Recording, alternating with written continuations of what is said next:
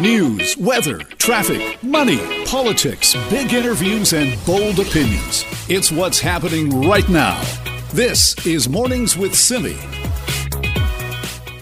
Bennett sitting in for Simi Sara this week. Well, as you know, Erin O'Toole is officially the leader of the Federal Conservative Party. His focused, challenging Prime Minister Justin Trudeau. Parliament, we know, is returning with a speech from the throne on September 23rd. Erin O'Toole is with us right now to talk for the next few moments. Thank you so much and congratulations on your new role. Thank you very much, Joe. One thing to get the leadership, to win the leadership of a party, when there is another election, we don't know when that's going to happen at this point. What's your biggest challenge now in trying to win that election? Well, I've got to get out there and meet Canadians, hear from them, particularly past the COVID first wave, how small businesses are, how families are doing. Are people ready to transition off these programs? How are the state of certain industries? I know in BC, softwood lumber, we need a deal. Trade. There's a number of things I have to do because I'm not a career politician, Jill. I've only been in politics about 7 years. I was in the military. I was in the private sector. I've done a lot of work with charities and nonprofits, and I'm sort of a roll-up-the-sleeves doer. I'm not a celebrity, so my name's not commonplace. But when people meet me, they know I love the country. I've got a track record of getting things done, and that's exactly what we need right now with record deficits and an uncertain world. And a lot of the campaign promises aren't focused on the pandemic, maybe are pre-pandemic. One of those was to focus on criminals and to crack down on certain offenders. What would you do differently when it comes to the criminal code in this country? Well, I see the criminal code as, a lawyer and as a parent of young children in two ways. There's violent criminals and violent crime and property and circumstance crime. I want to work on rehabilitation for people that have a mental health issue or a property crime out of circumstance. I treat those differently. We've got to be focused on improving them, rehabilitating. But if someone takes a life of a child or is involved in a violent sexual assault, things like that, they have violated their fellow citizen. And I think there is an expectation from a public safety standpoint, from a denunciation of that conduct standpoint, that we have to have much more serious approach to it. They're very different when you violate the essential human rights of someone else. And so that's how I look at criminal justice. I think most Canadians do as well, because you hear outrage when child killers are transferred to, medium or minimal security after just a couple of years of their sentence. There has to be a reasonable and principled approach to criminal justice. You've talked about criminalizing blockades. So we've certainly seen many of those here in BC. What would that look like? It would look like defending freedom of speech and the freedom to protest. That's important, but that doesn't give you a right to put thousands of people out of work. There was a cement plant in my riding in southern Ontario that was about to lay off a huge number of workers because of the shutdown of rail blockades in Ontario based on a dispute that originally started in BC. That's inappropriate, it's unfair, and it should be illegal. You shouldn't be able to take your protest into acts of vandalism against our national economy. So I think most Canadians agree entirely. So things like bridges, railways, airports, you can't make your political point by shutting down these public service elements. And so we'll criminalize that type of illegal blockading. And I think that will send a signal. I love a vigorous democratic debate, but you can't hurt the livelihoods of millions of Canadians to make a point. But what do you mean when you say criminalize, in that police could move in, they wouldn't need an injunction? What would actually change? It would change because it would be a serious offense. Right now, the reason there isn't a move-in quickly is generally it's trespass or nuisance is what law enforcement look at, and those are very, very simple, minor fine-like crimes. This will be a criminal code provision. Jason Kenney introduced a similar measure in Alberta based in part on my proposals, but the federal government controls the criminal code, and this type of action, it is kind of like economic sabotage in a way. So how can we have a responsible debate? I do that in Parliament every day with people I respect but don't always agree with. We need to be able to say, you can protest, we have a great democratic debate, but you can't, to score points, hurt the livelihoods of thousands or millions of Canadians. So a criminal code, more serious offense, will allow the police to move in and break it up faster. You have talked about taking a hard line with China. That's also a big issue, not only for all Canadians, but here in BC, Meng Wanzhou remains on house arrest. What would you do differently when it comes to Michael Spavor, Michael Kovrig still being held in China? How would you handle that file differently?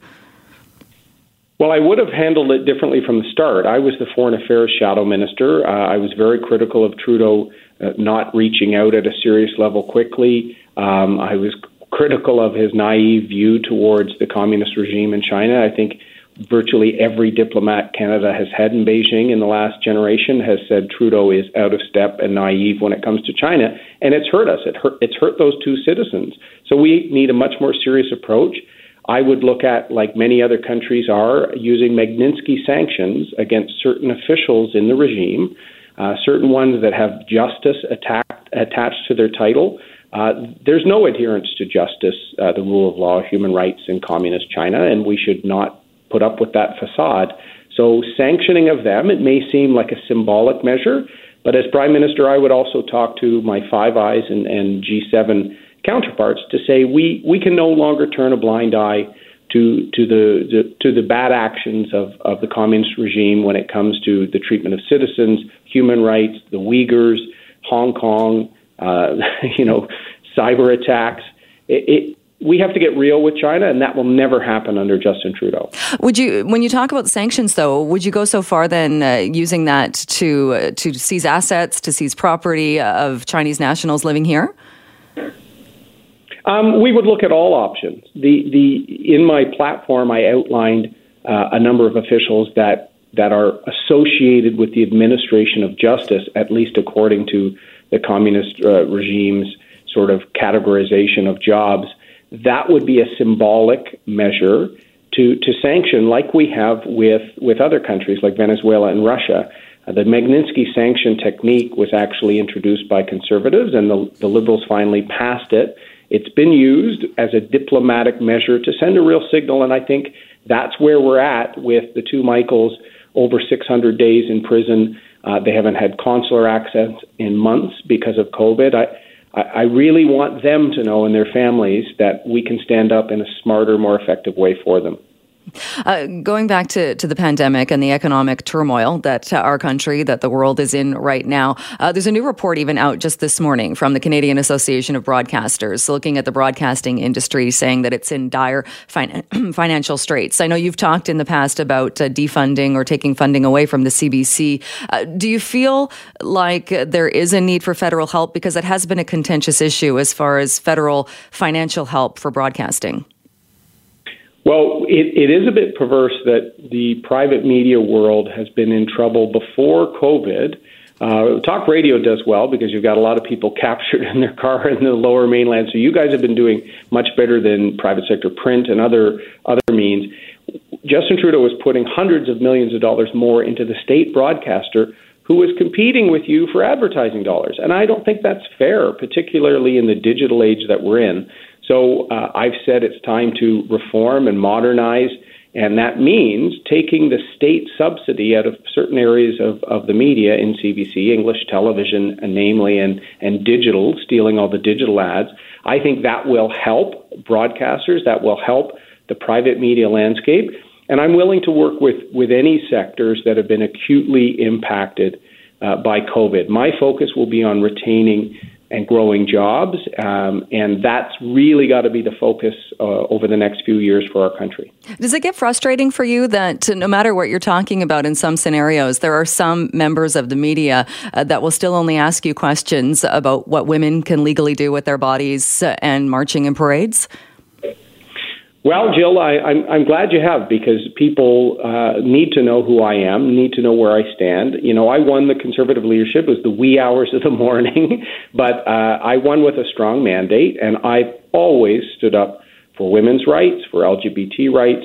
I'm a liberty-based Conservative. I want to defend Canadians' rights, much like I did symbolically in the military. You know, I don't pick or choose what I fight for Canada. I fight for Canadians. And so I want us to be able to focus on the economy, focus on the great discussion you and I have been having on everything from the situation with the two Michaels, the economic situation out of COVID. So if people want to sort of say, where is he with respect to to social issues or human rights. I have no problem answering those questions. I'm also someone that this is refreshing. I respect people that don't necessarily agree with my views, and I think we need more of that in politics these days. All right, Aaron O'Toole, we'll leave it there. We're right out of time, but thank you so much for joining us today. Thank you, Jill. That is Aaron O'Toole, the new leader of the Conservative Party of Canada, who got a COVID-19 test. The nasal swab described it as when you're eating sushi, but you accidentally eat a whole bunch of wasabi and get that burning sensation in your nose. Not the nicest thing to have happened. And a lot of people, I think, would like to see a different kind of test, maybe a saliva test in this country. Doesn't look like that's going to be happening anytime soon, even though in the United States, 5 different saliva tests for the virus have been approved. Well, Dr. Michael Glogauer joins me now, an advocate for using the saliva testing for diagnostics. And he joins me on the line. He's a professor in the Faculty of Dentistry at the University of Toronto. Good morning to you. Good morning. How easy would it be if we're seeing this happen in other countries to have saliva testing here in Canada? So I really think it's just around the corner. So I can tell you, because tests need to be approved at the Health Canada level and then adopted by the provinces after that there's a sort of 2 layers of bureaucracy or to go through on a governmental level. And I can tell you that after, with the noise from some of the articles that have come out recently, that Health Canada is moving extremely quickly to enable some of these tests to be integrated into the system. And can we tell from other jurisdictions where they're being used, or are we confident that they are the same reliability or perhaps better reliability than the current test? So that's a great question. So there's actually been a lot of testing, a lot of research that's come out on these saliva tests, and they looked at their sensitivity and specificity, especially in the early phases of the infection in a given individual, is actually very similar to the nasopharyngeal swabs or the brain tickles. So I think that they appear to be very, very positive. And the timing has come into question too with getting a test. People want the results as soon as possible. Is the time of the results similar? So it's extremely similar. So it's a good question because, the next barrier are the next level are these saliva tests, which then go through the same sort of laboratory processing as the nasopharyngeal swabs. But the next frontier after that are using these sort of saliva samples where the testing is done at source right in the palm of your hand, the equivalent to a pregnancy test. And that'll be the next level. These tests are being developed and as we speak, but they'll be certainly many more months away before those are going to be readily available. Talking about how people might do a saliva test and send it off to an Ancestry website, you could maybe do it at home and send it off to a lab? So that's exactly the test that we're trying to get through Health Canada is one where the oral swab. It's actually an oral swab test that can be done by parents on children, for example, or certainly at home, and then that could be collected and couriered to the laboratory where the test would take place. And so you'd get the result now within, say, 24 hours.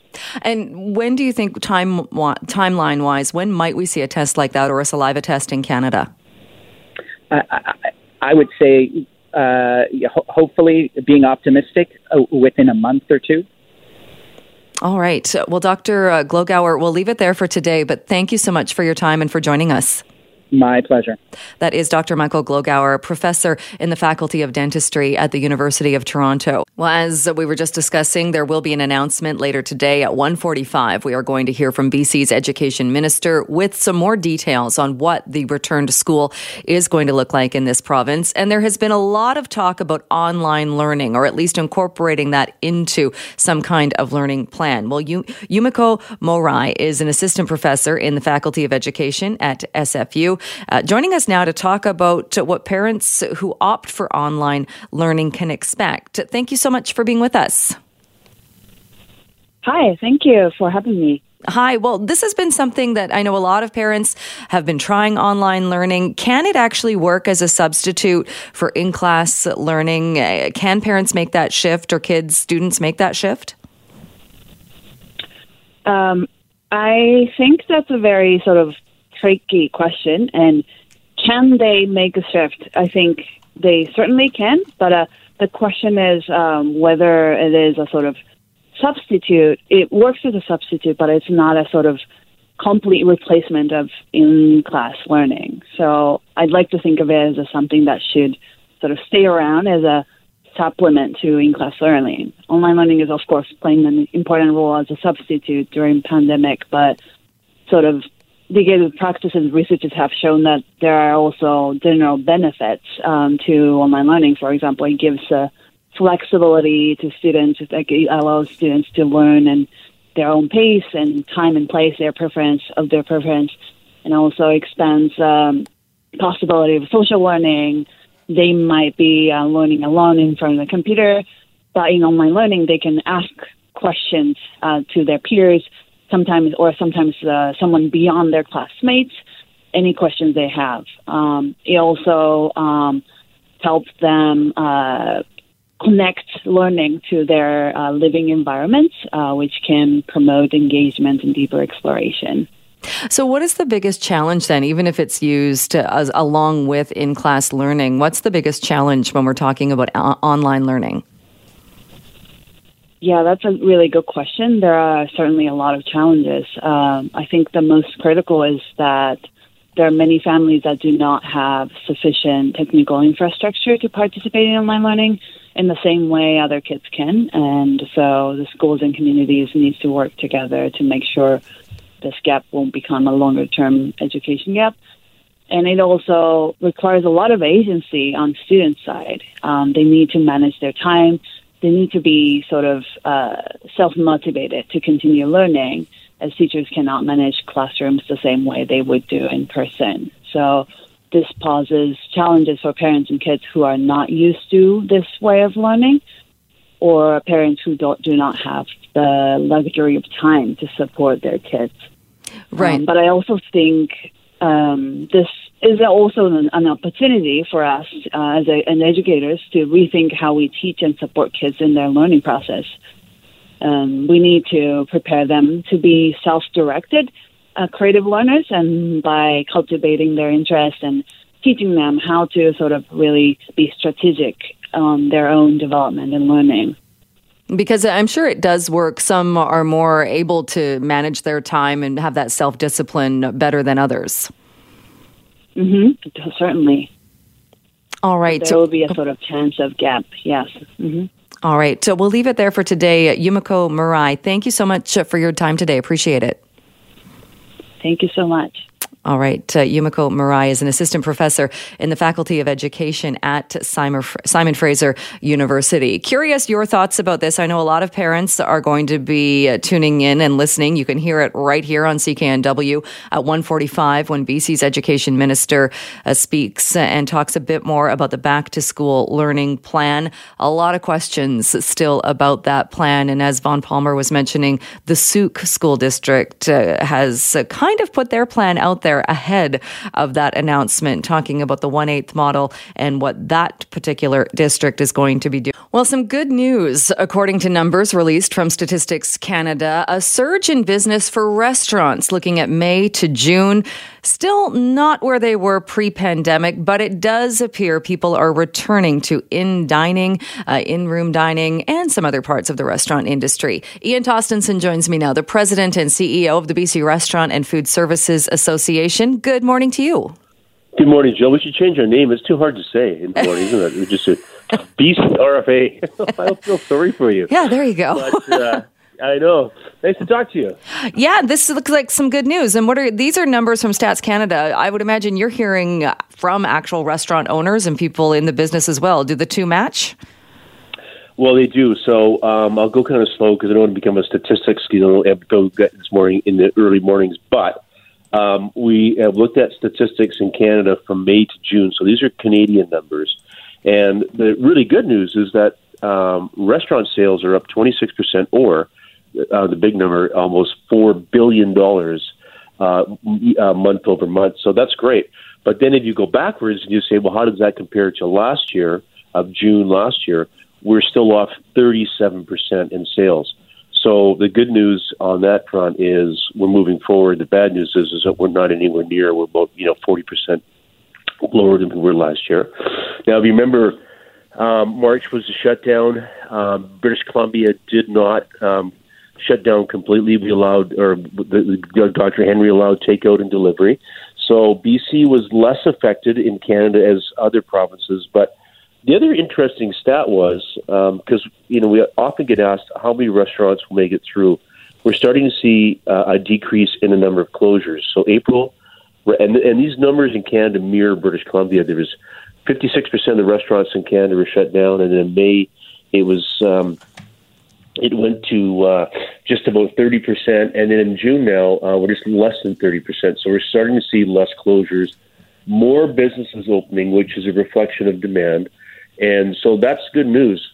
If you look at in the segment, because you talked about that at the beginning, Jill, if you look at full service, limited service, which is your sort of quick service restaurants, and drinking places, the largest dollar impact was in full service restaurants, indicating that we want to go back to full service restaurants. We miss full service restaurants, so that's up 58%.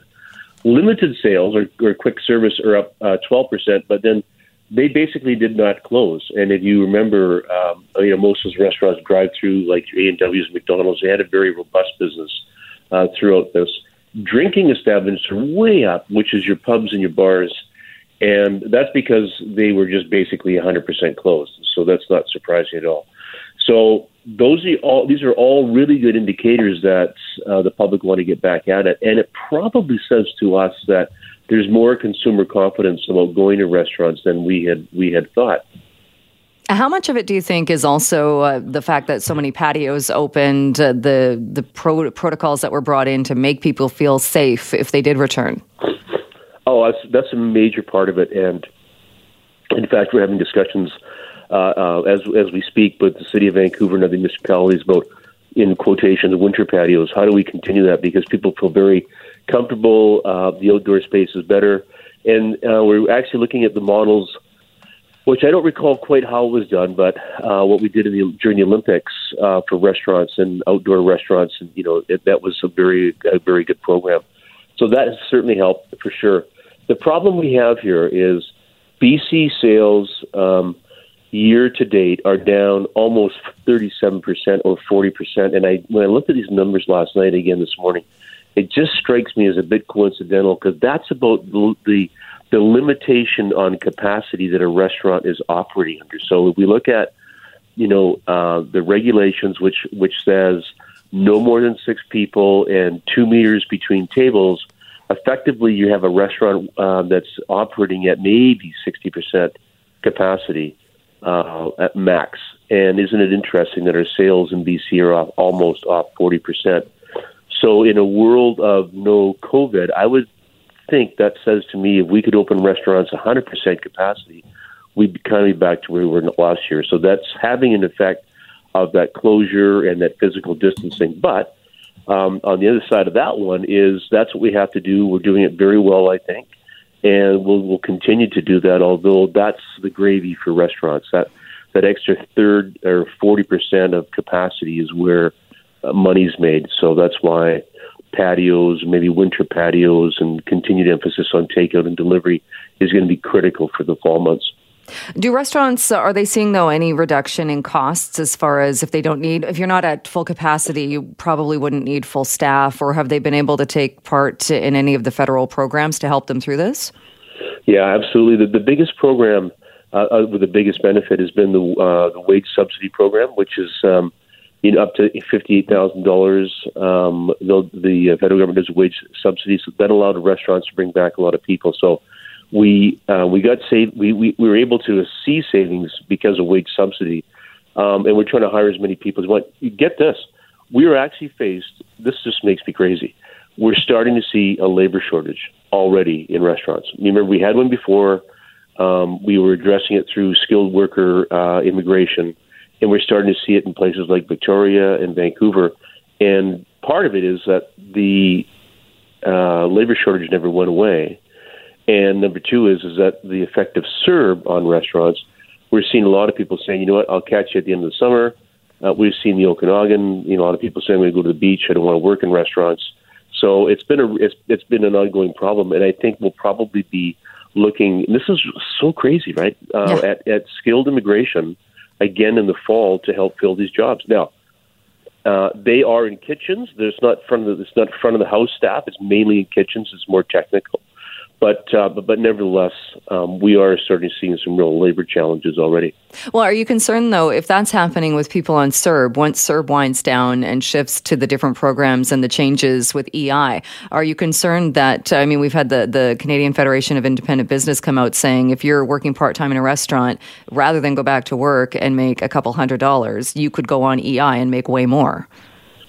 Well, it does make sense to me, because I think, because a lot of our workers, they are students going to school, wanting to make some extra money, flexible work schedules. So I don't really understand that. To me, I would, if I were in their situation, I would be doing all I could to be with my employer to get those hours, not just to take, fill in a shift for during the week to sort of top up my CERB. But the federal government's going to have to deal with this. I think it's a bigger problem than it appears right now. Do you think that the changes will stick around? You mentioned the patios trying to shift to winter patios. Restaurants have been talking about off sales being a source of revenue. This was supposed to stop in October. So how confident are you that these changes will actually stick around? The government's been in British Columbia really good about checking in with us to make sure, should we change the programs? We're saying don't make any changes. We got to be really careful. I see that Ken Peacock was talking this morning about taxes and any other increases. We've got to hold the line. We've got to continue to let these restaurants and small businesses enjoy the benefits of more flexible delivery and alcohol sales until, indefinitely. I think we're going to see, we're going to be into this for a year at least. And the patios are interesting because we're now looking at those patios that were approved to operate this year. The concept would be, let's just approve them now for next year so we don't have to do any of the paperwork. When the sun shines next spring, the restaurants can reopen and away we go. So there's been really good cooperation, not just with the provincial government, but with the municipal government in Vancouver, understanding that. Because in Vancouver, we got a major problem.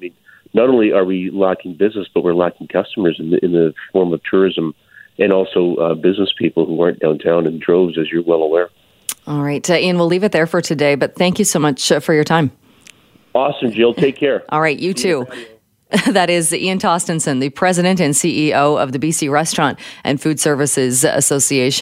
Thanks for being with us. Well, as we know, and we've talked about this on the program before, the pandemic meant a shortage of temporary foreign workers. Many people couldn't travel freely to Canada. That came at a critical time for farmers when it came to planting and harvesting. So what does this actually mean for the future of food prices, for the future of food production right here in Canada? Well, joining me on the line is Robert Falconer, a researcher at the University of Calgary School of Public Policy. Robert, thanks so much for being with us.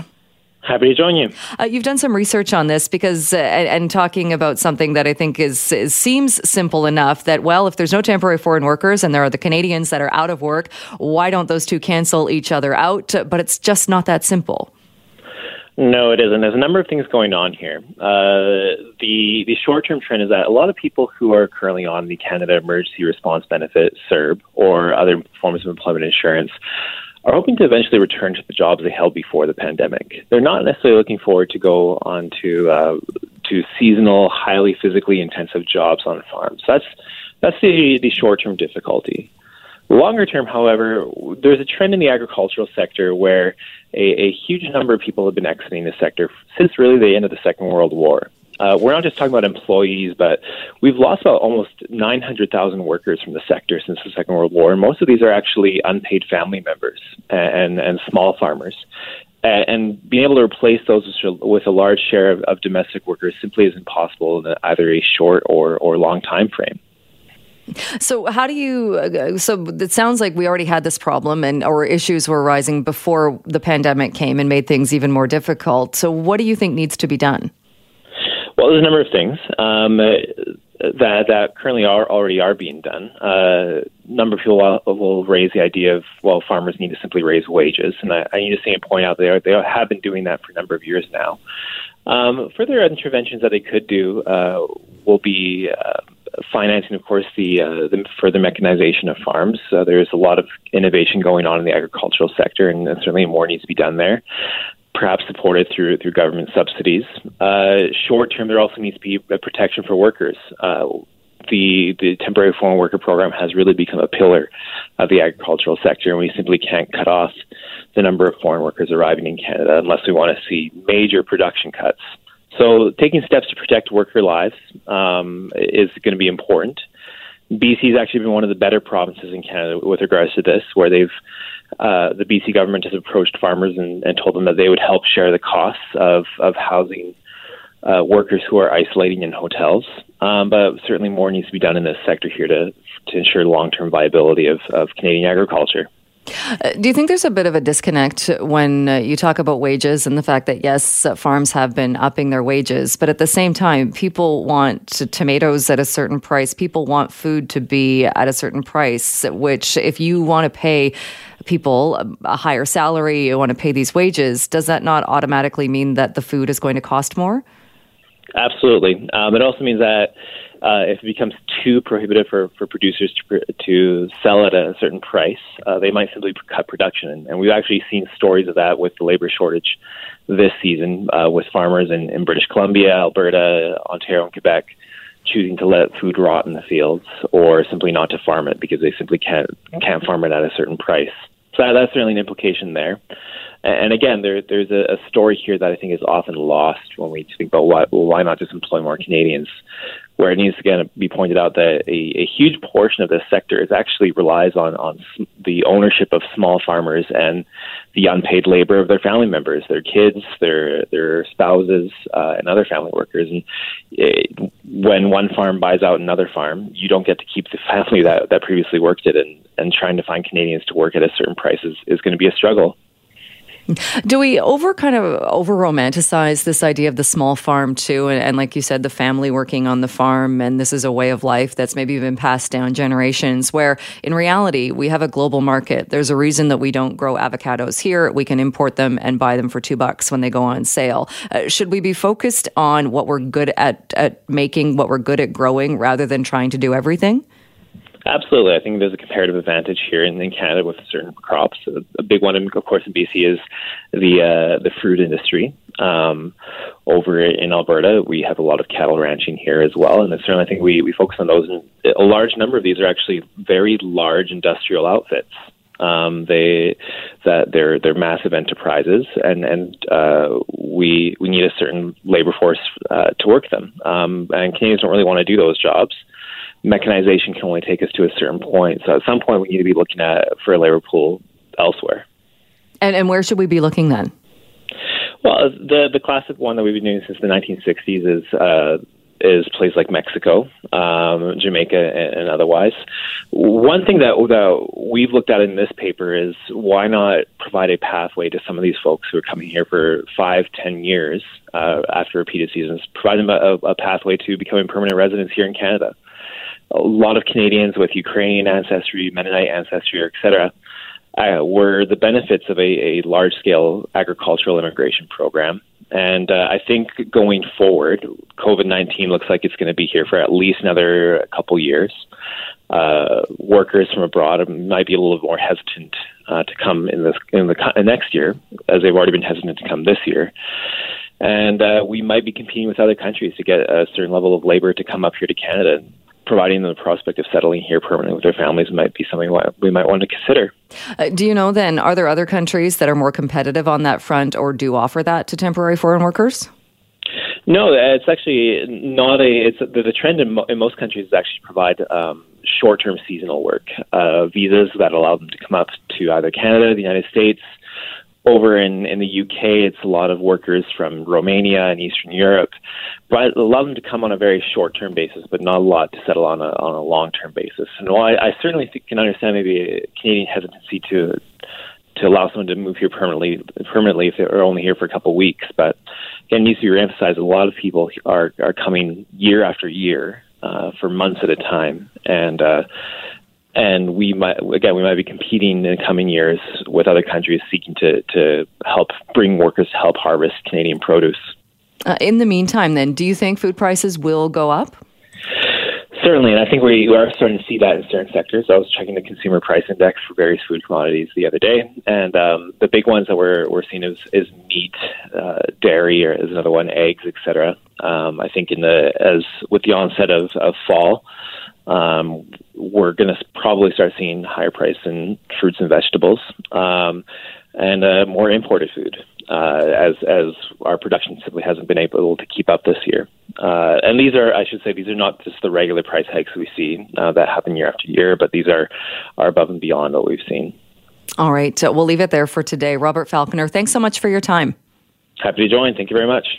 Robert Falconer is a researcher at the University of Calgary School of Public Policy. The BC Chamber of Commerce, as mentioned, has released a list of recommendations that could help the province, for the province, to help businesses recover from the many negative impacts of the pandemic. And the Director of Policy Development at the Chamber, Dan Baxter, is on the line with us now to talk a little bit more about this. Dan, thanks so much for being with us. Thanks for having me, Jill. Let's go through some of the recommendations. When we're talking about taxes, one of those is a made in BC value-added tax. What would this look like and what would it do? Yeah, so basically it would replace the antiquated PST, which is basically a tax on tax throughout the supply chain for business. So basically businesses pay the tax and they can't recoup that money back into their business. So what we'd want to do is to basically go to some sort of system that allows business to basically get input credits for those taxes. But we wanted to do it in a way that's made for BC, makes it work for BC business in particular. So we don't want to go back to things like HST. We want it to be made here in BC to work for BC. You've also talked about property taxes, and this has long been a concern of businesses and residents alike, this idea of the taxing for best possible use. Mm-hmm. Yeah, and there are a couple issues around the property tax that we were hearing from our members. That the best and highest use is obviously one of the bigger ones right now, especially more in the urban center like Vancouver, where a small business, a single story, maybe it's a bakery of some sort, they get taxed because they're zoned to potentially be a 40-story tower. And of course, that means that they get taxed at that higher rate. And of course, that's really hard if you're just a single story, small business on Main Street to have to pay that large tax bill. It could be anywhere from 2 to 3 times the amount that you actually should be paying for your taxes. So that's definitely one thing. When, before the crisis, it was already an issue. It's obviously just exacerbated now because obviously business is not doing as well in terms of people coming through the door. Are you hopeful that you'll see movement on that? Because that is one that we've at least seen addressed in the past, or some politicians, it seems, have realized that that's not a fair way to be taxing businesses. Yeah, and credit to the provincial government before. They've definitely heard. We've been advocating this before the crisis, and they definitely picked up on it and have been working with small business to figure out a solution.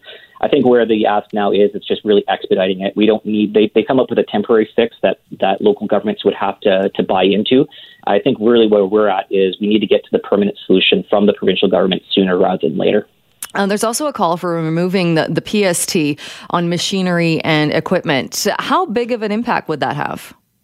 Yeah, and that's our more short-term ask. I think our recommendations are a mix of things that can be done in the short-term immediate to help stimulate the economy, and some longer-term asks that are about setting us on the right path for just long-term growth. And the PST removal on machinery, equipment, technology, that's a really short-term ask. It's about $600 million. But really the benefit there is that a lot of businesses, as they look to hopefully retool, want to maybe become more productive, as they kind of rethink their office workspace or their manufacturing space. They might need to invest in some new equipment. So that basically means that we can get a lot of upgrades that make workers more productive, make business more productive in the short term, which should hopefully get people back to work and earning more money, and businesses earning more money so they can invest and grow. Is there more of a focus, do you think, on these short-term plans or short-term ideas to get business back and then kind of get to a point where business is hanging on and then move to the long-term, or do they have to be done at the same time? Yeah, I think, some of these might have to be done in parallel. I think for us, there is this idea that we'll need probably short-term immediate stimulus, something similar to probably what we saw in the 2008 Great Recession. So that's why we wanted to make sure we had a mix of long-term infrastructure projects on the books, because those are some of the best ways to get shovels in ground, get people working who are then spending money. Some ideas like the PST, Made in BC value-added tax to replace the PST, that might be something that needs to be more parked for 2-3 years down the road. But let's start the conversation now about what that could look like. In the short term, that's where the PST removal on machinery and equipment is an immediate boost for business. But there's also other ideas that we have around being more inclusive, that we want to make sure that there are people who have physical disabilities, they have access to the workplace, because there's lots of great people there who are looking and wanting to work, to get back to work themselves, but maybe their workspace isn't the most accessible. So there's an opportunity to invest some money there, get some contracting, construction jobs going there to make those workplaces more accessible. And then it has that longer term benefit to get people with disabilities into the workforce and contributing as well. All right, Dan, we'll leave it there. We're right out of time, but thanks so much for joining us to talk more about this. Thank you, Jill. It was a pleasure. That is Dan Baxter. He is a director of policy development with the BC Chamber of Commerce.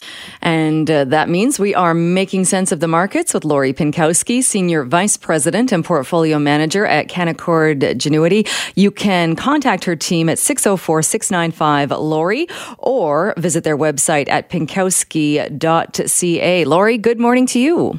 Morning, Jill. How are you? Long time no talk. I know. Great. Glad to get this chance to chat with you. Let's get right to it. What's happening on the markets? Yeah, markets are a little mixed today, but U.S. markets continue higher, about 1.5% over the past week. But things have slowed a bit, of course. We're in August. We have got lower volumes. The technology sector is again leading the way. We saw Salesforce is one of these companies that reported a strong beat yesterday after market, and the stock was up 13% just in one day.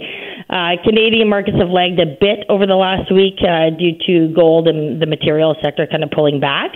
But if you're looking at overall markets in the U.S., there's a lot of strong economic data, actually. Manufacturing and services are expanding greater than expected. And, of course, there's also, optimism around COVID vaccine. We've got over 165 vaccine candidates, with 32 of those in human trials. And a small number are even in phase 3 trials. So there's a thought out there that we may see a vaccine before the end of the year. Again, if we see one, whether that's distributed to everybody, that's going to take quite some time still. So we're going to have to live with the virus, of course, but markets want to see a vaccine approved out there. Mm-hmm. So the good news that we're seeing that continuing higher in the U.S. What about when we're talking about stalled negotiations, extensions on unemployment and other benefits? Yeah, markets remain resilient even in the face of any negative news like those stalled negotiations. Of course, a lot of that has to do with politics, with the U.S. election right around the corner.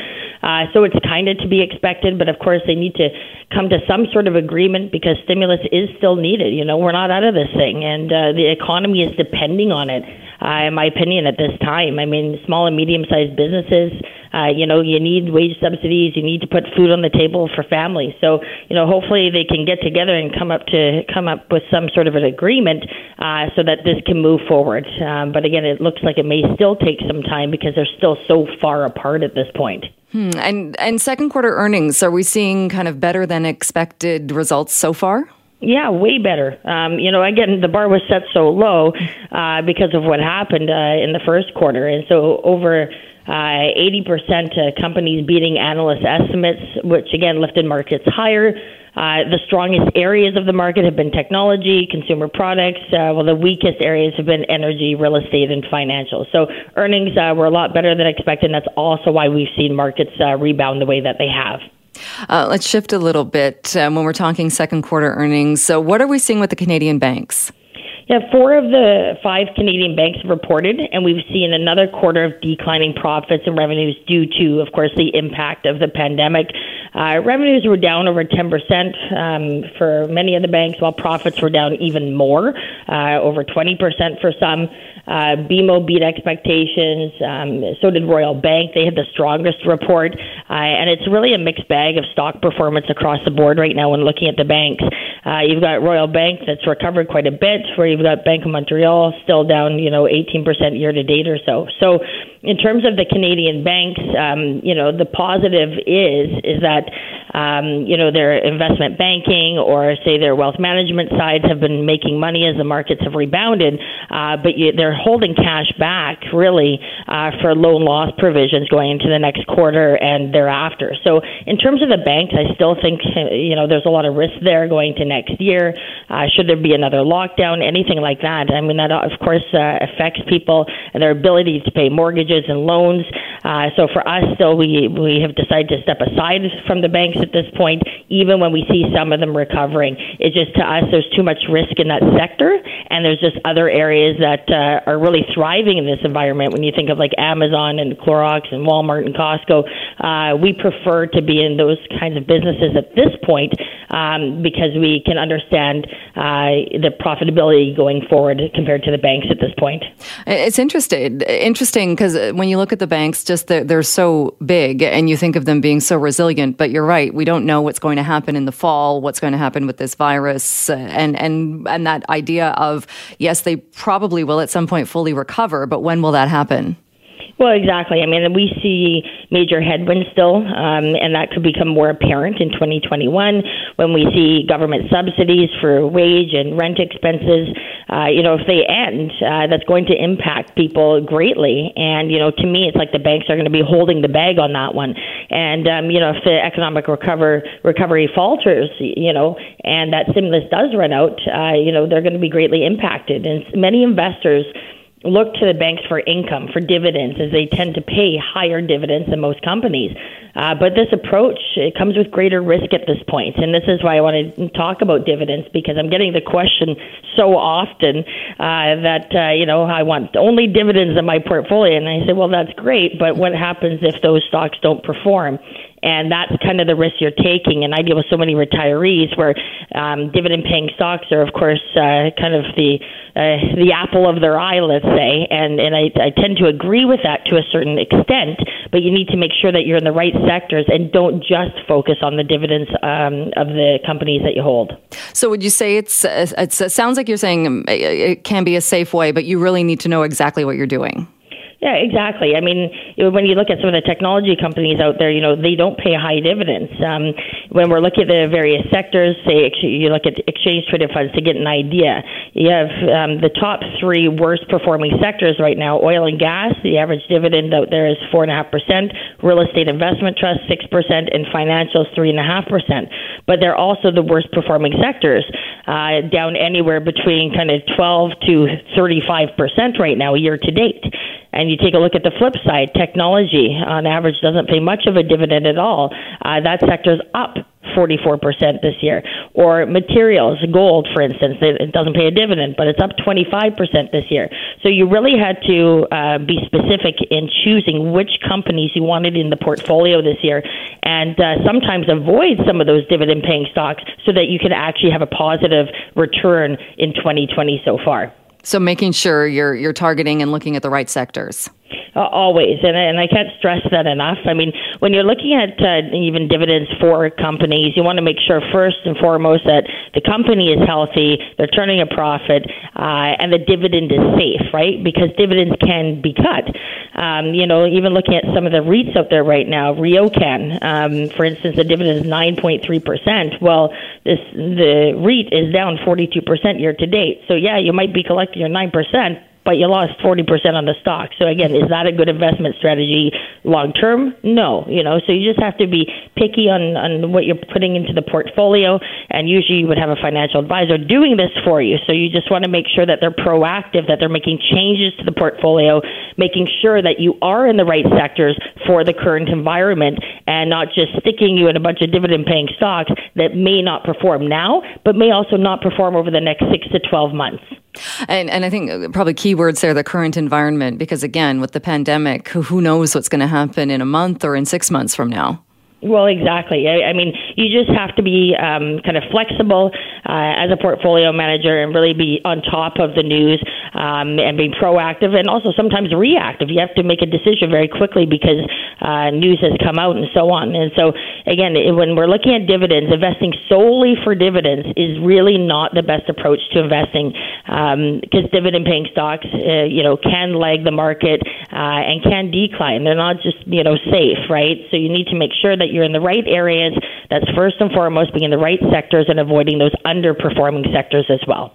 And that's great advice, like you said, getting it from a financial advisor too. If somebody comes to you and says, I just want to go into dividends, to make sure they know all of what you need to know about that.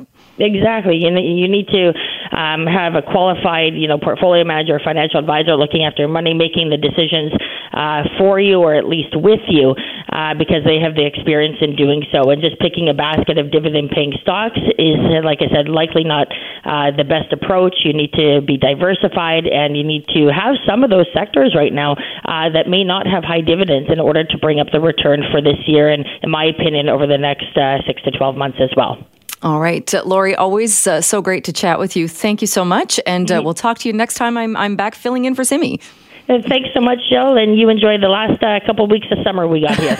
All right. Sounds good. Thanks again. Thanks so much. Okay. Bye-bye. Bye-bye. That's Lori Pinkowski, Senior Vice President and Portfolio Manager at Canaccord Genuity. You can contact the Pinkowski Wealth Management team directly at 604-695-LORI. That's LORI. Or you can visit the website at pinkowski.ca. Bennett sitting in for Simi Sara this week. Well, as you know, Erin O'Toole is officially the leader of the federal Conservative Party. His focused, challenging Prime Minister Justin Trudeau. Parliament, we know, is returning with a speech from the throne on September 23rd. Erin O'Toole is with us right now to talk for the next few moments. Thank you so much and congratulations on your new role. Thank you very much, Jill. One thing to get the leadership, to win the leadership of a party, when there is another election, we don't know when that's going to happen at this point. What's your biggest challenge now in trying to win that election? Well, I've got to get out there and meet Canadians, hear from them, particularly past the COVID first wave, how small businesses are, how families are doing. Are people ready to transition off these programs? How are the state of certain industries? I know in BC, softwood lumber, we need a deal. Trade. There's a number of things I have to do because I'm not a career politician, Jill. I've only been in politics about 7 years. I was in the military. I was in the private sector. I've done a lot of work with charities and nonprofits, and I'm sort of a roll-up-the-sleeves doer. I'm not a celebrity, so my name's not commonplace. But when people meet me, they know I love the country. I've got a track record of getting things done, and that's exactly what we need right now with record deficits and an uncertain world. And a lot of the campaign promises aren't focused on the pandemic, maybe are pre-pandemic. One of those was to focus on criminals and to crack down on certain offenders. What would you do differently when it comes to the criminal code in this country? Well, I see the criminal code as, a lawyer and as a parent of young children in two ways. There's violent criminals and violent crime and property and circumstance crime. I want to work on rehabilitation for people that have a mental health issue or a property crime out of circumstance. I treat those differently. We've got to be focused on improving them, rehabilitating.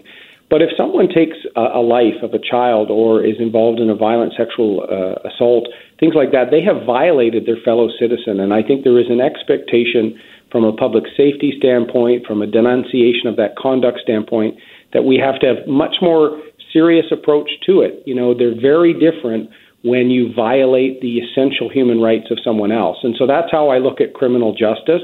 I think most Canadians do as well, because you hear outrage when child killers are transferred to, medium or minimal security after just a couple of years of their sentence. There has to be a reasonable and principled approach to criminal justice.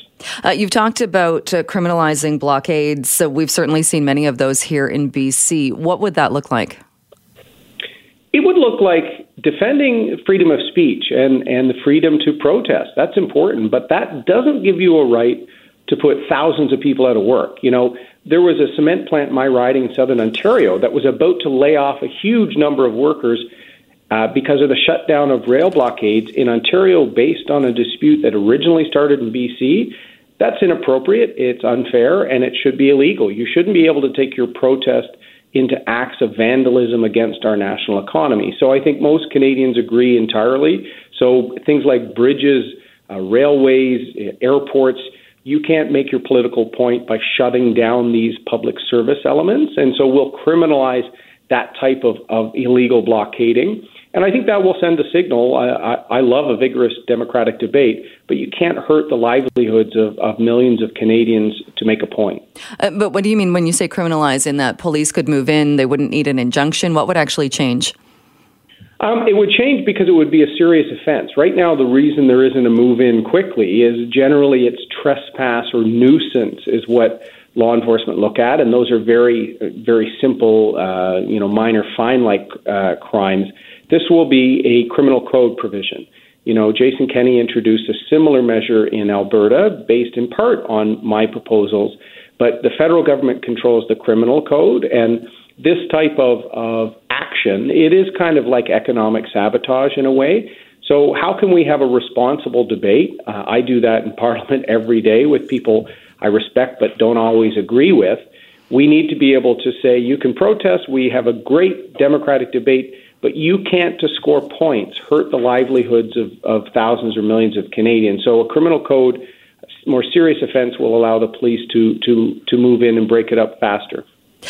You have talked about taking a hard line with China. That's also a big issue, not only for all Canadians, but here in BC, Meng Wanzhou remains on house arrest. What would you do differently when it comes to Michael Spavor, Michael Kovrig still being held in China? How would you handle that file differently?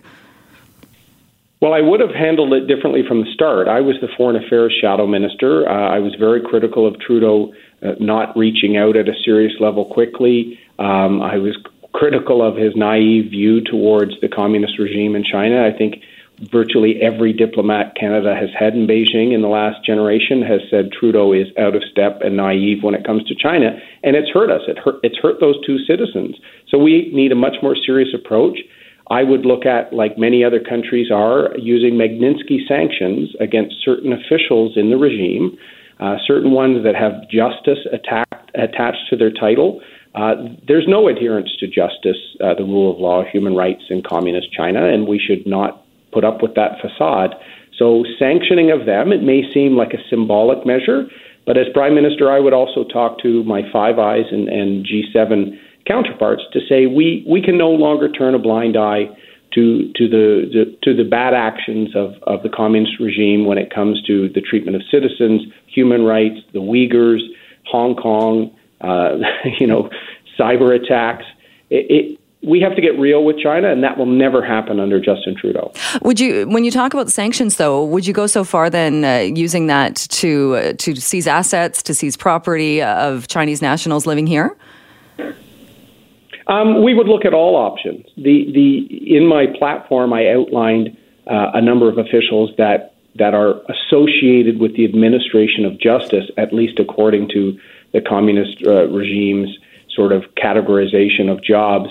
That would be a symbolic measure to sanction, like we have with other countries like Venezuela and Russia. The Magnitsky sanction technique was actually introduced by Conservatives, and the Liberals finally passed it. It's been used as a diplomatic measure to send a real signal, and I think that's where we're at with the two Michaels, over 600 days in prison. They haven't had consular access in months because of COVID. I really want them to know, and their families, that we can stand up in a smarter, more effective way for them. Going back to the pandemic and the economic turmoil that our country, that the world is in right now, there's a new report even out just this morning from the Canadian Association of Broadcasters, looking at the broadcasting industry, saying that it's in dire financial straits. I know you've talked in the past about defunding or taking funding away from the CBC. Do you feel like there is a need for federal help? Because it has been a contentious issue as far as federal financial help for broadcasting. Well, it is a bit perverse that the private media world has been in trouble before COVID. Talk radio does well because you've got a lot of people captured in their car in the lower mainland. So you guys have been doing much better than private sector print and other means. Justin Trudeau is putting hundreds of millions of dollars more into the state broadcaster who is competing with you for advertising dollars. And I don't think that's fair, particularly in the digital age that we're in. So I've said it's time to reform and modernize, and that means taking the state subsidy out of certain areas of the media in CBC, English television, namely, and digital, stealing all the digital ads. I think that will help broadcasters, that will help the private media landscape, and I'm willing to work with any sectors that have been acutely impacted by COVID. My focus will be on retaining and growing jobs, and that's really got to be the focus over the next few years for our country. Does it get frustrating for you that no matter what you're talking about in some scenarios, there are some members of the media that will still only ask you questions about what women can legally do with their bodies and marching in parades? Well, Jill, I'm glad you have, because people need to know who I am, need to know where I stand. You know, I won the Conservative leadership. It was the wee hours of the morning, but I won with a strong mandate, and I've always stood up for women's rights, for LGBT rights. I'm a liberty-based Conservative. I want to defend Canadians' rights, much like I did symbolically in the military. You know, I don't pick or choose what I fight for Canada. I fight for Canadians. And so I want us to be able to focus on the economy, focus on the great discussion you and I have been having on everything from the situation with the two Michaels, the economic situation out of COVID. So if people want to sort of say, where is he with respect to social issues or human rights, I have no problem answering those questions. I'm also someone that this is refreshing. I respect people that don't necessarily agree with my views. And I think we need more of that in politics these days. All right. Aaron O'Toole, we'll leave it there. We're right out of time, but thank you so much for joining us today. Thank you, Jill. That is Aaron O'Toole, the new leader of the Conservative Party of Canada. This is Mornings with Simi. Who got a COVID-19 test, the nasal swab, described it as when you're eating sushi, but you accidentally eat a whole bunch of wasabi and get that burning sensation in your nose. Not the nicest thing to have happened. And a lot of people, I think, would like to see a different kind of test, maybe a saliva test in this country. Doesn't look like that's going to be happening anytime soon, even though in the United States, 5 different saliva tests for the virus have been approved. Well, Dr. Michael Glogauer joins me now, an advocate for using the saliva testing for diagnostics. And he joins me on the line. He's a professor in the Faculty of Dentistry at the University of Toronto. Good morning to you. Good morning. How easy would it be, if we're seeing this happen in other countries, to have saliva testing here in Canada?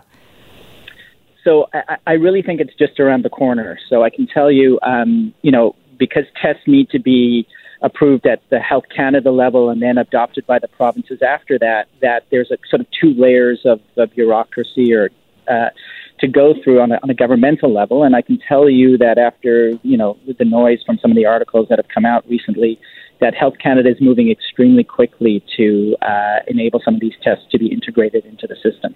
And can we tell from other jurisdictions where they're being used, or are we confident that they are the same reliability or perhaps better reliability than the current test? So that's a great question. So there's actually been a lot of testing, a lot of research that's come out on these saliva tests, and they looked at their sensitivity and specificity, especially in the early phases of the infection in a given individual, is actually very similar to the nasopharyngeal swabs or the brain tickles. So I think that they appear to be very, very positive. And the timing has come into question too. With getting a test, people want the results as soon as possible. Is the time of the results similar? So it's extremely similar. So it's a good question, because the next barrier are the next level are these saliva tests, which then go through the same sort of laboratory processing as the nasopharyngeal swabs. But the next frontier after that are using these sort of saliva samples where the testing is done at source, right in the palm of your hand, the equivalent to a pregnancy test. And that'll be the next level. These tests are being developed and as we speak, but they'll be certainly many more months away before those are going to be readily available. Talking about how people might do a saliva test and send it off to an Ancestry website, you could maybe do it at home and send it off to a lab? So that's exactly the test that we're trying to get through Health Canada is one where the oral swab. It's actually an oral swab test that can be done by parents on children, for example, or certainly at home. and then that could be collected and couriered to the laboratory where the test would take place. And so you'd get the result now as now within, say, 24 hours. And when do you think, timeline-wise, when might we see a test like that or a saliva test in Canada? I would say, hopefully, being optimistic, within a month or two. All right. Well, Dr. Glogauer, we'll leave it there for today, but thank you so much for your time and for joining us. My pleasure. That is Dr. Michael Glogauer, professor in the Faculty of Dentistry at the University of Toronto. This is Mornings with Simi. Well, as we were just discussing, there will be an announcement later today at 1:45. We are going to hear from BC's Education Minister with some more details on what the return to school is going to look like in this province. And there has been a lot of talk about online learning, or at least incorporating that into some kind of learning plan. Well, Yumiko Morai is an assistant professor in the Faculty of Education at SFU, joining us now to talk about what parents who opt for online learning can expect. Thank you so much for being with us. Hi, thank you for having me. Hi. Well, this has been something that I know a lot of parents have been trying online learning. Can it actually work as a substitute for in-class learning? Can parents make that shift, or students make that shift? I think that's a very sort of tricky question. And can they make a shift? I think they certainly can, but the question is whether it is a sort of substitute. It works as a substitute, but it's not a sort of complete replacement of in-class learning. So I'd like to think of it as something that should sort of stay around as a supplement to in-class learning. Online learning is, of course, playing an important role as a substitute during pandemic, but sort of the practices and researchers have shown that there are also general benefits to online learning. For example, it gives flexibility to students. It allows students to learn in their own pace and time and place, their preference, and also expands possibility of social learning. They might be learning alone in front of the computer, but in online learning, they can ask questions to their peers, sometimes someone beyond their classmates, any questions they have. It also helps them connect learning to their living environments, which can promote engagement and deeper exploration. So what is the biggest challenge then, even if it's used along with in-class learning? What's the biggest challenge when we're talking about online learning?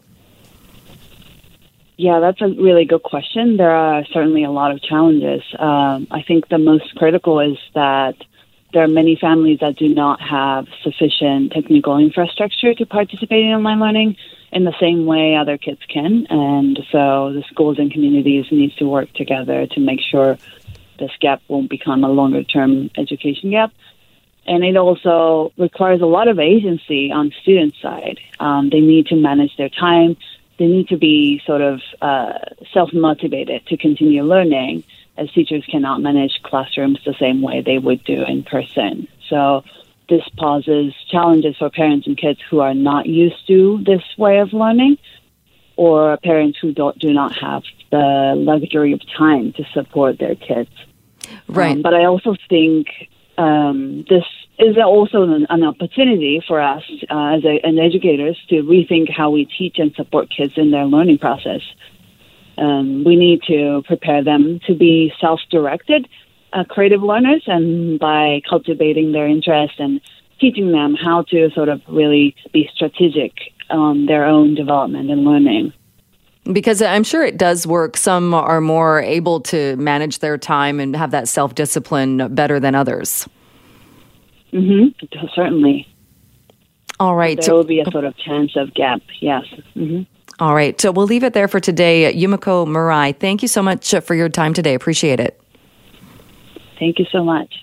All right. Yumiko Murai is an assistant professor in the Faculty of Education at Simon Fraser University. Curious your thoughts about this. I know a lot of parents are going to be tuning in and listening. You can hear it right here on CKNW at 1:45 when BC's Education Minister speaks and talks a bit more about the back-to-school learning plan. A lot of questions still about that plan. And as Vaughn Palmer was mentioning, the Souk School District has kind of put their plan out there ahead of that announcement, talking about the 1/8 model and what that particular district is going to be doing. This is Mornings with Simi. Well, some good news. According to numbers released from Statistics Canada, a surge in business for restaurants looking at May to June. Still not where they were pre-pandemic, but it does appear people are returning to in-room dining, and some other parts of the restaurant industry. Ian Tostenson joins me now, the president and CEO of the BC Restaurant and Food Services Association. Good morning to you. Good morning, Jill. We should change our name. It's too hard to say in the morning, isn't it? We just BCRFA. I feel sorry for you. Yeah, there you go. But, I know. Nice to talk to you. Yeah, this looks like some good news. And these are numbers from Stats Canada. I would imagine you're hearing from actual restaurant owners and people in the business as well. Do the two match? Well, they do. So I'll go kind of slow because I don't want to become a statistics episode this morning in the early mornings. But we have looked at statistics in Canada from May to June. So these are Canadian numbers. And the really good news is that restaurant sales are up 26%, or the big number, almost $4 billion month over month. So that's great. But then if you go backwards and you say, well, how does that compare to last year, of June last year? We're still off 37% in sales. So the good news on that front is we're moving forward. The bad news is that we're not anywhere near. We're about 40% lower than we were last year. Now, if you remember, March was a shutdown. British Columbia did not shut down completely. We allowed, or Dr. Henry allowed takeout and delivery. So BC was less affected in Canada as other provinces. But the other interesting stat was, because we often get asked how many restaurants will make it through. We're starting to see a decrease in the number of closures. So April, and these numbers in Canada mirror British Columbia. There was 56% of the restaurants in Canada were shut down, and in May it was it went to just about 30%, and then in June now we're just less than 30%. So we're starting to see less closures, more businesses opening, which is a reflection of demand, and so that's good news. If you look at in the segment, because you talked about that at the beginning, Jill, if you look at full service, limited service, which is your sort of quick service restaurants, and drinking places, the largest dollar impact was in full service restaurants, indicating that we want to go back to full service restaurants. We miss full service restaurants, so that's up 58%. Limited sales or quick service are up 12%, but then they basically did not close. And if you remember, most of those restaurants drive through, like A&W's, McDonald's, they had a very robust business throughout this. Drinking establishments are way up, which is your pubs and your bars. And that's because they were just basically 100% closed. So that's not surprising at all. So these are all really good indicators that the public want to get back at it. And it probably says to us that there's more consumer confidence about going to restaurants than we had thought. How much of it do you think is also the fact that so many patios opened, the protocols that were brought in to make people feel safe if they did return? Oh, that's a major part of it, and in fact, we're having discussions as we speak with the City of Vancouver and other municipalities about, in quotation, the winter patios. How do we continue that? Because people feel very comfortable. The outdoor space is better, and we're actually looking at the models, which I don't recall quite how it was done, but what we did during the Olympics for restaurants and outdoor restaurants, and that was a very good program. So that has certainly helped for sure. The problem we have here is BC sales year to date are down almost 37% or 40%. And when I looked at these numbers last night again this morning, it just strikes me as a bit coincidental, because that's about the limitation on capacity that a restaurant is operating under. So if we look at the regulations, which says no more than 6 people, and 2 meters between tables, effectively you have a restaurant that's operating at maybe 60% capacity at max. And isn't it interesting that our sales in BC are almost off 40%? So in a world of no COVID, I would think that says to me if we could open restaurants 100% capacity, we'd kind of be back to where we were last year. So that's having an effect of that closure and that physical distancing. But on the other side of that one is that's what we have to do. We're doing it very well, I think, and we'll continue to do that, although that's the gravy for restaurants. That extra third or 40% of capacity is where money's made. So that's why patios, maybe winter patios, and continued emphasis on takeout and delivery is going to be critical for the fall months. Do restaurants, are they seeing, though, any reduction in costs as far as if you're not at full capacity, you probably wouldn't need full staff, or have they been able to take part in any of the federal programs to help them through this? Yeah, absolutely. The biggest program with the biggest benefit has been the wage subsidy program, which is up to $58,000. The federal government does wage subsidies, so that allowed restaurants to bring back a lot of people. So we were able to see savings because of wage subsidy, and we're trying to hire as many people as we want. Get this, we are actually faced. This just makes me crazy. We're starting to see a labor shortage already in restaurants. You remember we had one before. We were addressing it through skilled worker immigration, and we're starting to see it in places like Victoria and Vancouver. And part of it is that the labor shortage never went away. And number two is that the effect of CERB on restaurants, we're seeing a lot of people saying, you know what, I'll catch you at the end of the summer. We've seen the Okanagan, a lot of people saying, I'm going to go to the beach. I don't want to work in restaurants. So it's been an ongoing problem. And I think we'll probably be looking, and this is so crazy, right? At skilled immigration again in the fall to help fill these jobs. Now, they are in kitchens. It's not front of the house staff. It's mainly in kitchens. It's more technical. But nevertheless, we are starting to see some real labor challenges already. Well, are you concerned, though, if that's happening with people on CERB, once CERB winds down and shifts to the different programs and the changes with EI, are you concerned that, we've had the Canadian Federation of Independent Business come out saying if you're working part-time in a restaurant, rather than go back to work and make a couple $100, you could go on EI and make way more? Well, it does make sense to me, because I think, because a lot of our workers, they are students going to school, wanting to make some extra money, flexible work schedules. So I don't really understand that. To me, I would, if I were in their situation, I would be doing all I could to be with my employer to get those hours, not just to take, fill in a shift for during the week to sort of top up my CERB. But the federal government's going to have to deal with this. I think it's a bigger problem than it appears right now. Do you think that the changes will stick around? You mentioned the patios trying to shift to winter patios. Restaurants have been talking about off sales being a source of revenue. This was supposed to stop in October. So how confident are you that these changes will actually stick around?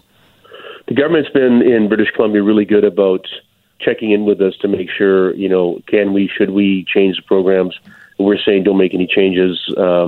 We got to be really careful. I see that Ken Peacock was talking this morning about taxes and any other increases. We've got to hold the line.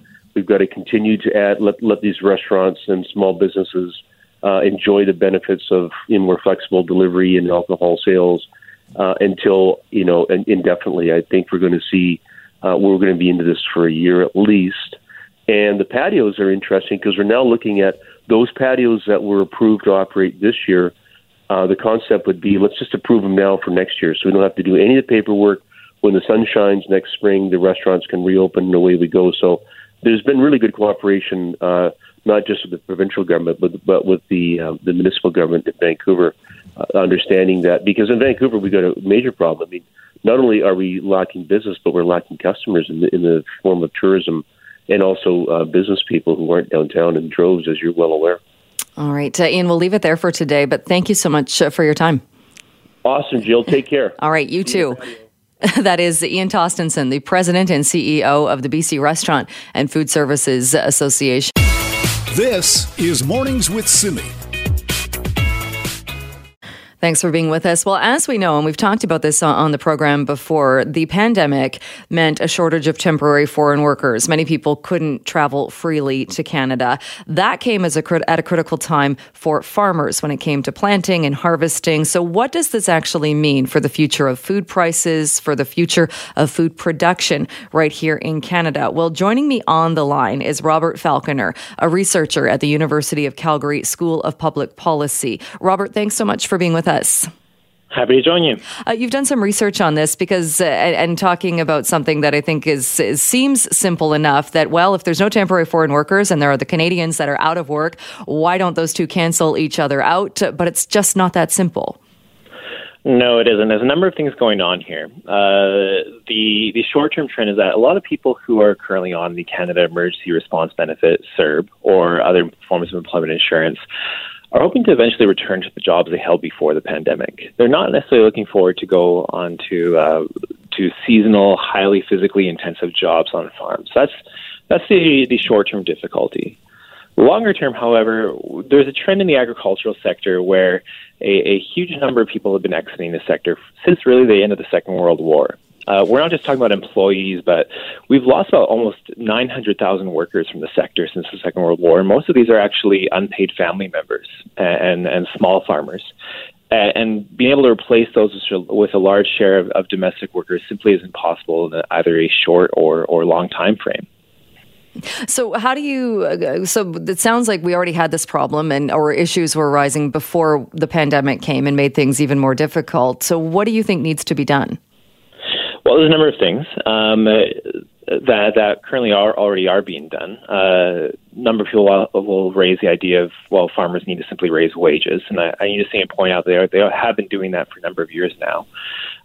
Further interventions that they could do will be financing, of course, the further mechanization of farms. There's a lot of innovation going on in the agricultural sector, and certainly more needs to be done there. Perhaps supported through government subsidies. Short term, there also needs to be a protection for workers. The temporary foreign worker program has really become a pillar of the agricultural sector, and we simply can't cut off the number of foreign workers arriving in Canada unless we want to see major production cuts. So taking steps to protect worker lives is going to be important. BC has actually been one of the better provinces in Canada with regards to this, where the BC government has approached farmers and told them that they would help share the costs of housing workers who are isolating in hotels. But certainly more needs to be done in this sector here to ensure long-term viability of Canadian agriculture. Do you think there's a bit of a disconnect when you talk about wages and the fact that, yes, farms have been upping their wages, but at the same time, people want tomatoes at a certain price. People want food to be at a certain price, which if you want to pay people a higher salary, you want to pay these wages, does that not automatically mean that the food is going to cost more? Absolutely. It also means that if it becomes too prohibitive for producers to sell at a certain price, they might simply cut production. And we've actually seen stories of that with the labor shortage this season, with farmers in British Columbia, Alberta, Ontario, and Quebec choosing to let food rot in the fields or simply not to farm it because they simply can't farm it at a certain price. So that's certainly an implication there. And again, there's a story here that I think is often lost when we think about why not just employ more Canadians, where it needs to again be pointed out that a huge portion of this sector actually relies on the ownership of small farmers and the unpaid labor of their family members, their kids, their spouses, and other family workers. And when one farm buys out another farm, you don't get to keep the family that previously worked it, and trying to find Canadians to work at a certain price is going to be a struggle. Do we over romanticize this idea of the small farm too? And like you said, the family working on the farm, and this is a way of life that's maybe been passed down generations, where in reality, we have a global market. There's a reason that we don't grow avocados here. We can import them and buy them for $2 when they go on sale. Should we be focused on what we're good at making, what we're good at growing, rather than trying to do everything? Absolutely. I think there's a comparative advantage here in Canada with certain crops. A big one, of course, in BC is the fruit industry. Over in Alberta, we have a lot of cattle ranching here as well, and certainly I think we focus on those. And a large number of these are actually very large industrial outfits. They're massive enterprises, and we need a certain labor force to work them. And Canadians don't really want to do those jobs. Mechanization can only take us to a certain point. So at some point, we need to be looking for a labor pool elsewhere. And where should we be looking then? Well, the classic one that we've been doing since the 1960s is places like Mexico, Jamaica, and otherwise. One thing that we've looked at in this paper is why not provide a pathway to some of these folks who are coming here for 5-10 years after repeated seasons, provide them a pathway to becoming permanent residents here in Canada. A lot of Canadians with Ukrainian ancestry, Mennonite ancestry, et cetera, were the benefits of a large-scale agricultural immigration program. And I think going forward, COVID-19 looks like it's going to be here for at least another couple years. Workers from abroad might be a little more hesitant to come in the next year, as they've already been hesitant to come this year. And we might be competing with other countries to get a certain level of labor to come up here to Canada. Providing them the prospect of settling here permanently with their families might be something we might want to consider. Do you know then, are there other countries that are more competitive on that front or do offer that to temporary foreign workers? No, it's actually not the trend in most countries is actually provide short-term seasonal work, visas that allow them to come up to either Canada, the United States.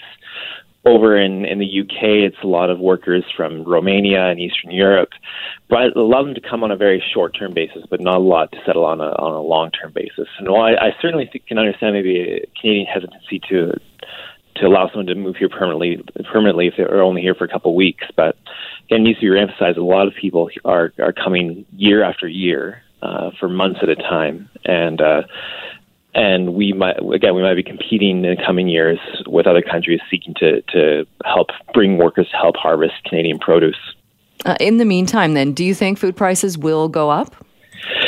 Certainly, and I think we are starting to see that in certain sectors. I was checking the consumer price index for various food commodities the other day, and the big ones that we're seeing is meat, dairy, or is another one, eggs, etc. I think with the onset of fall, we're going to probably start seeing higher price in fruits and vegetables, and more imported food, as our production simply hasn't been able to keep up this year. And these are not just the regular price hikes we see that happen year after year, but these are above and beyond what we've seen. All right, we'll leave it there for today. Robert Falconer, thanks so much for your time. Happy to join. Thank you very much. Robert Falconer is a researcher at the University of Calgary School of Public Policy. This is Mornings with Simi.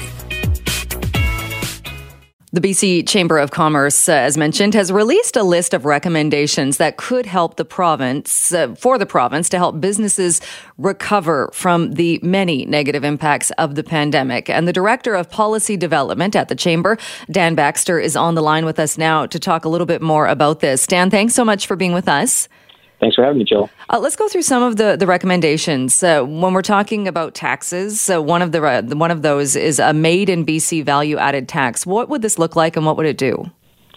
Yeah, so basically it would replace the antiquated PST, which is basically a tax on tax throughout the supply chain for business.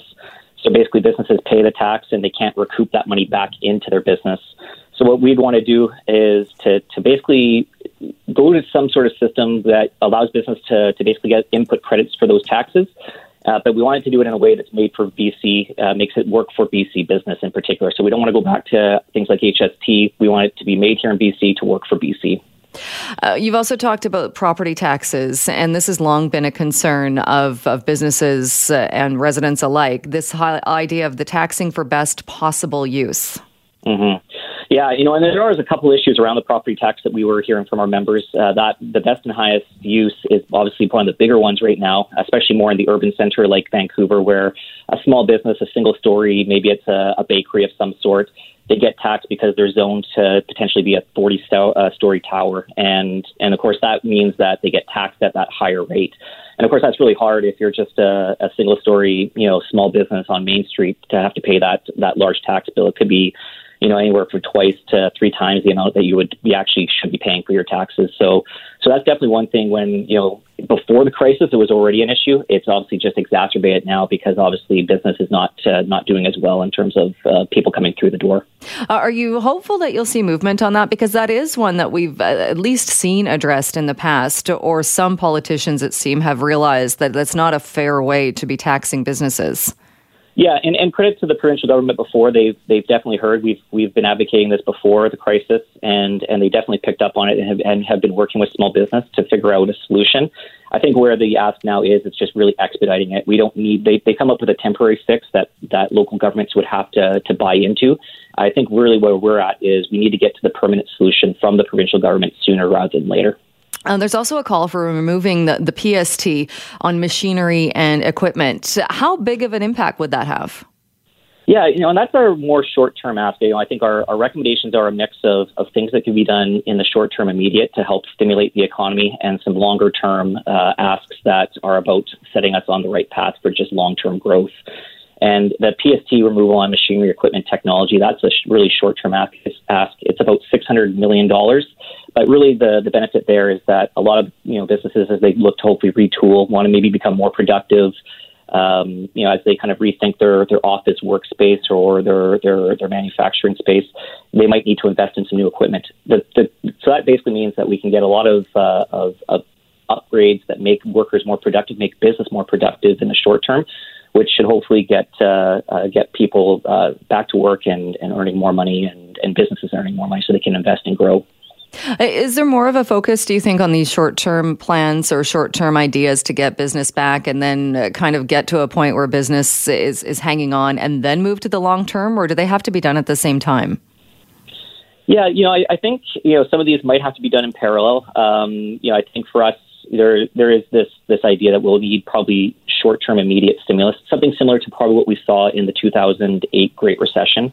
So that's why we wanted to make sure we had a mix of long-term infrastructure projects on the books, because those are some of the best ways to get shovels in ground, get people working who are then spending money. Some ideas like the PST, Made in BC value-added tax to replace the PST, that might be something that needs to be more parked for 2-3 years down the road. But let's start the conversation now about what that could look like. In the short term, that's where the PST removal on machinery and equipment is an immediate boost for business.